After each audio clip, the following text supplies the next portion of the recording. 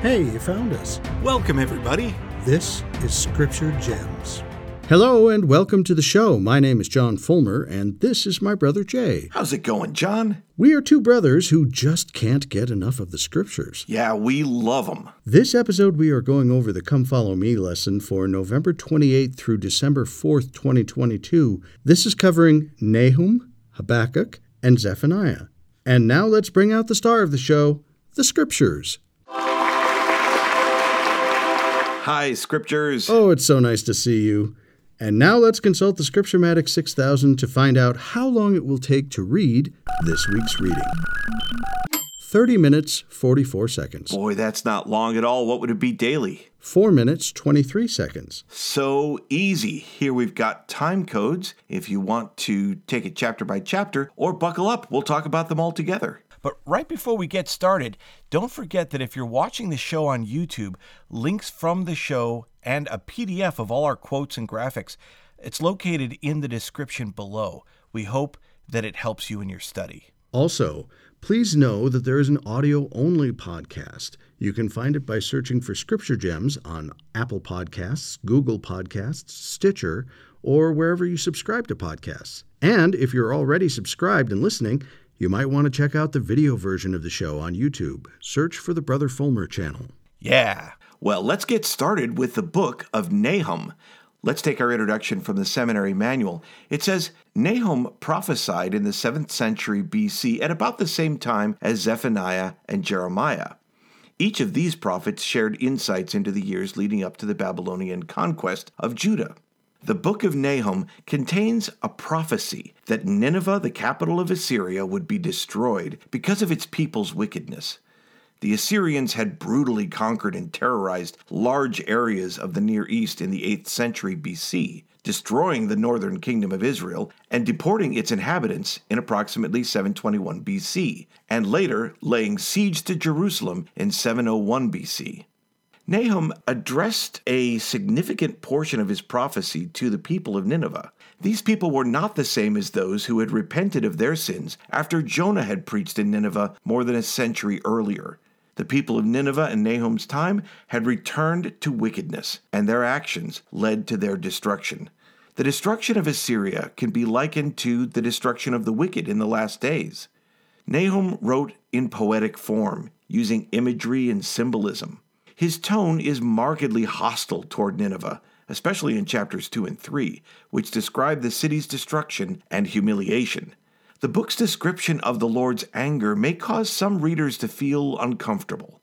However, it is important to recognize that underlying the Lord's anger toward Nineveh is a deep sense of concern for the suffering of the many people who had been conquered, slain, enslaved, and terrorized by Assyria.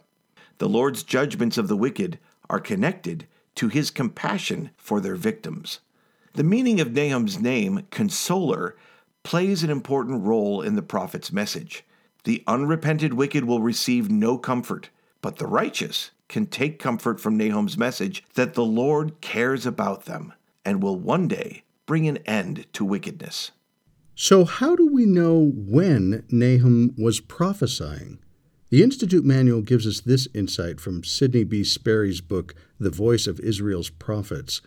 It says, quote, "The date of Nahum's activity has been deduced from certain statements made in the prophecy. In chapter 3, verses 8 through 10, reference is made to the destruction of the city of No-Aman, the Egyptian Thebes, as an already accomplished fact. We know Thebes was captured by Ashurbanipal, the Assyrian, in 663 BC. Therefore, Nahum's prophecy must have been written after that date. And since Nahum's prophecy deals with the coming destruction of Nineveh, we know it must have been written before 612 BC, the date of her downfall. We may date Nahum's ministry with some degree of probability, therefore, between the years of 663 BC and 612 BC." End quote. Nice. So Nahum would be preaching much later than other prophets like Jonah and Isaiah, but this would seem to be a few years before the destruction of Jerusalem with prophets like Jeremiah and Ezekiel and Lehi. So let's get into it, taking a look at Nahum chapter 1. Starting in verse 1, The Burden of Nineveh, the book of the vision of Nahum the Elkoshite. The seminary manual offers this reminder related to the phrase, the burden of Nineveh. It says this phrase refers to a message of doom pronounced against Nineveh. The people of Nineveh had repented once before when Jonah preached to them. But more than 100 years later, at the time of Nahum, the people of Nineveh had again become wicked. Now, what follows in verses 2 through 8 is a psalm praising God. This praise describes God as we've seen him throughout our studies this year. Think of times when we have seen these virtues on display since we began in Genesis. It seems Nahum is establishing the nature of the judge before he tells us about his judgment pronounced upon the wicked, meaning Nineveh. So let's start in verse 2. God is jealous, and the Lord revengeth. The Lord revengeth and is furious. The Lord will take vengeance on his adversaries, and he reserveth wrath for his enemies. The Lord is slow to anger, and great in power, and will not at all acquit the wicked. The Lord hath his way in the whirlwind, and in the storm, and the clouds are the dust of his feet. Let's take a look at some of these phrases. The Lord is slow to anger implies that the Lord has given the people of Nineveh adequate time to repent. Yeah, you'd think over 100 years would be enough time, right? Well, yeah, hopefully, but apparently not. Because they continued in wickedness, they would experience the Lord's judgments. This portion highlights a God of vengeance, a deity with the willingness and the power to right wrongs. He is jealous for his people and does not ignore wrongdoing. Let's go on to verse 4. He rebuketh the sea, he maketh it dry, and drieth up all the rivers. Bashan languisheth, and Carmel and the flower of Lebanon languisheth. The places that were listed in verse 4 are known for their agricultural fertility, according to the New Oxford Annotated Bible. In other words, God is powerful enough to dry them all up. Let's keep going in verse 5. The mountains quake at him, and the hills melt, and the earth is burned at his presence, yea, the world and all that dwell therein. Who can stand before his indignation, and who can abide in the fierceness of his anger? His fury is poured out like fire, and the rocks are thrown down by him. The Lord is good, a stronghold in the day of trouble, and he knoweth them that trust in him. But with an overrunning flood he will make an utter end of the place thereof, and darkness shall pursue his enemies. Verse 7 mentions a stronghold. This is a fortification or position that provides a strong defense against attacking forces. In other words, no one who opposes God can stand, while no one who seeks divine refuge, the stronghold, will be denied. In verses 9 through 14, Nahum prophesied that Nineveh would be destroyed for its wickedness, but he gives instruction to Judah, starting in verse 15. Behold, upon the mountains the feet of him that bringeth good tidings, that publisheth peace. O Judah, keep thy solemn feasts, perform thy vows, for the wicked shall no more pass through thee, he is utterly cut off. Now, the feet of him that bringeth good tidings is a reference to the Lord Jesus Christ. We've seen that phrase before. We have. You can find it in Isaiah 52, verse 7, and also it's expounded a lot more in Mosiah chapter 15, verse 18 by Abinadi. So it means that the Lord will take care of those that reject him. God's people should take joy in the promises of the Lord and perform their vows. That's good counsel for us today. Yes, it is. For the rest of Nahum, chapter 2 and 3, Nahum saw that Nineveh's downfall would be desolating. These prophecies about the destruction of Nineveh can be likened to the destruction of the wicked in the last days at the Lord's second coming. That might be a good lens to use as you read those chapters. Well, let's move on to the book of Habakkuk. Again, our introduction from the seminary manual says this. This book is attributed to a prophet named Habakkuk. Little is known about Habakkuk except that he was a prophet who lived in the kingdom of Judah, possibly in the reign of Josiah or of Jehoiakim, around 600 BC. The date of Habakkuk's ministry is uncertain, but it likely took place shortly before the Babylonian siege of Jerusalem in 597 BC.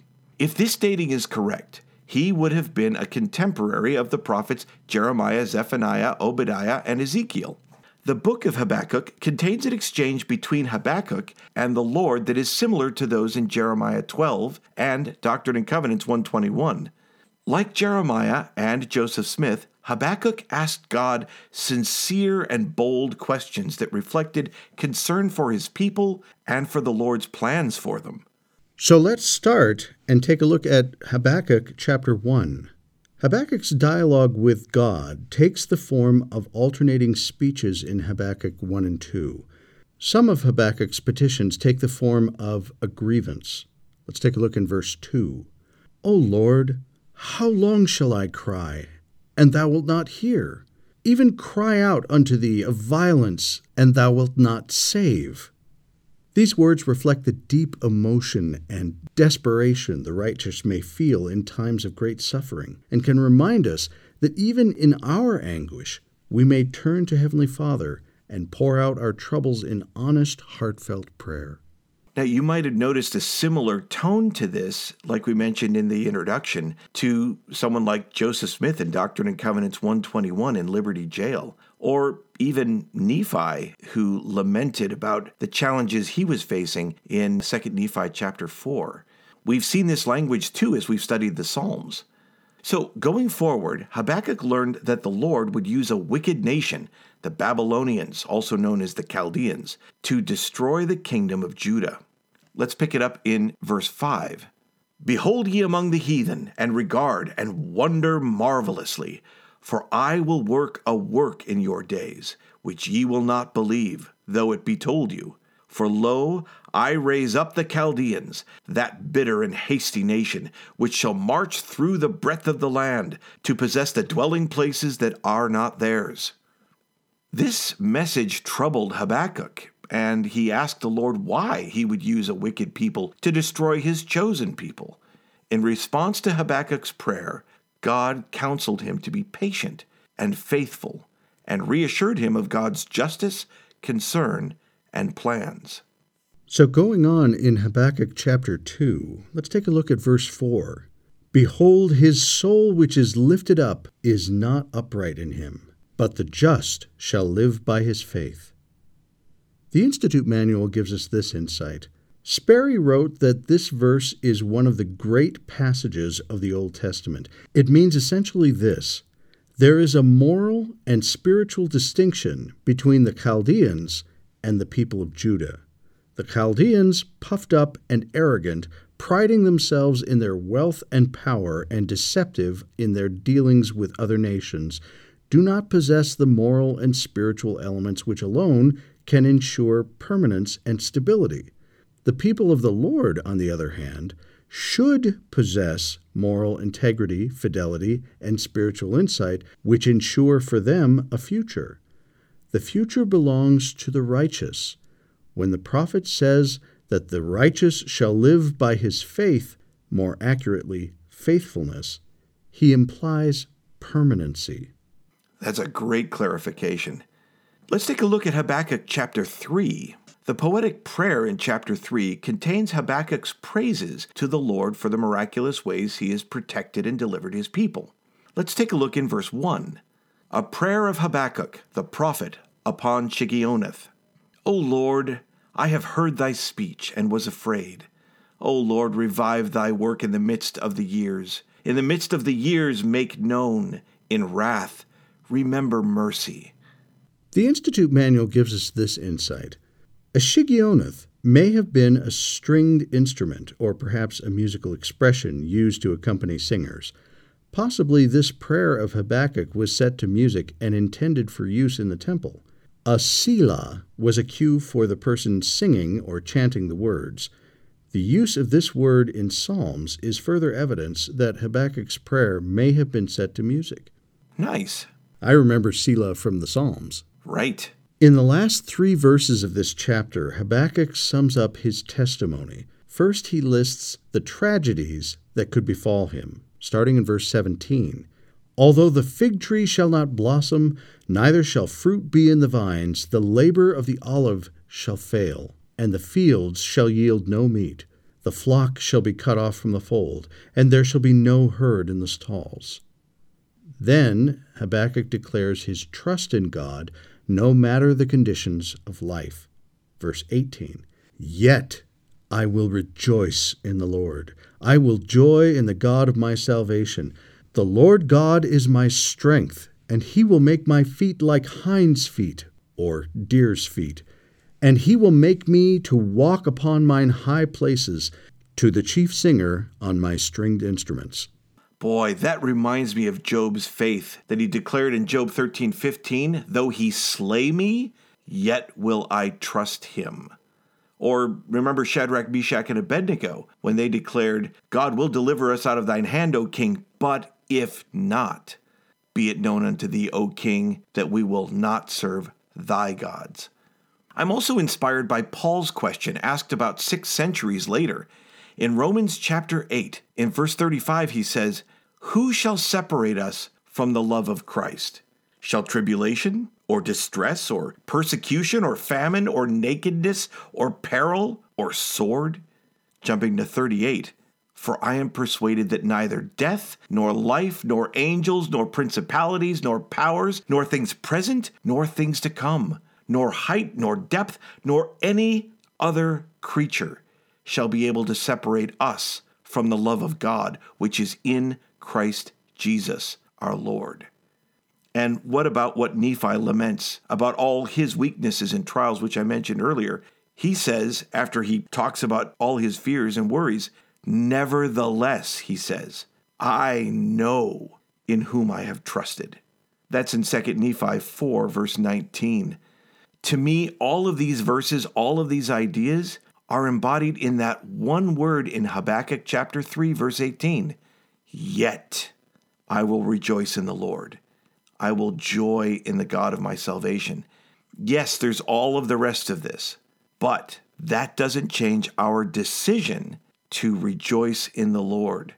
Because what can separate us from the love of Christ? Nothing. Not if we don't let it. Beautiful. Well, with that, let's go on to the book of Zephaniah. Let's get our introduction from the seminary manual. The book is attributed to a prophet named Zephaniah, who ministered in Judah during the reign of King Josiah, which lasted from about 639 to 608 BC. Zephaniah may have been a contemporary of other Old Testament prophets, such as Jeremiah, Nahum, and the Book of Mormon prophet Lehi. As well as Habakkuk, if our timing of his ministry is correct. Zephaniah's name means the Lord hides. Like many ancient prophecies, the words of Zephaniah can apply to both his day and the future. At the time Zephaniah was prophesying, a foreign army was threatening to destroy Judah. This threatened destruction can be compared to the destruction of the wicked that will occur before the second coming of Jesus Christ. Additionally, the blessings the Lord promised the righteous inhabitants of Jerusalem can foreshadow the blessings the righteous will receive at the second coming. That's a great parallel. Let's take a look at Zephaniah chapter 1. Here he records the Lord's description of the destruction awaiting the people because they, let's pick it up in the midst of verse 6, turned back from the Lord, and those that have not sought the Lord, nor inquired for him. Hold thy peace at the presence of the Lord God, for the day of the Lord is at hand. For the Lord hath prepared a sacrifice, he hath bid his guests. And it shall come to pass in the day of the Lord's sacrifice that I will punish the princes and the king's children and all such as are clothed with strange apparel. Now, this is interesting. The Lord bids his guests to come to a sacrifice that he has prepared and said that he would punish those who came clothed with strange apparel. Strange apparel in this context likely means foreign apparel worn for idolatrous purposes. Those wearing it would have shown indifference to Jehovah. Now, we've talked before about the symbolic nature of clothing, starting with the Garden of Eden. Adam and Eve chose clothing that represented a hiding or separation from God. God, in turn, chose clothing for them that represented his loving desire to redeem them and have them in his presence again. Isaiah praises the Lord, who, quote, hath clothed me with the garments of salvation. He hath covered me with the robe of righteousness, close quote. That's Isaiah 61:10. This is in keeping with what we know of the Lord himself, who is described as clothed with honor and majesty and light, like it says in Psalms 104, 1 through 2. Those then must be the kind of clothes required to attend this great feast, not strange apparel. Now, instead of a feast, look what the nation of Judah will experience because of their sins. Starting in verse 14. The great day of the Lord is near. It is near and hasteth greatly, even the voice of the day of the Lord. The mighty man shall cry there bitterly. That day is a day of wrath, a day of trouble and distress, a day of wasteness and desolation, a day of darkness and gloominess, a day of clouds and thick darkness, a day of the trumpet and alarm against the fenced cities and against the high towers. And I will bring distress upon men, that they shall walk like blind men, because they have sinned against the Lord, and their blood shall be poured out as dust, and their flesh as the dung. Neither their silver nor their gold shall be able to deliver them in the day of the Lord's wrath, but the whole land shall be devoured by the fire of his jealousy, for he shall make even a speedy riddance of all them that dwell in the land. Well, that's a warning.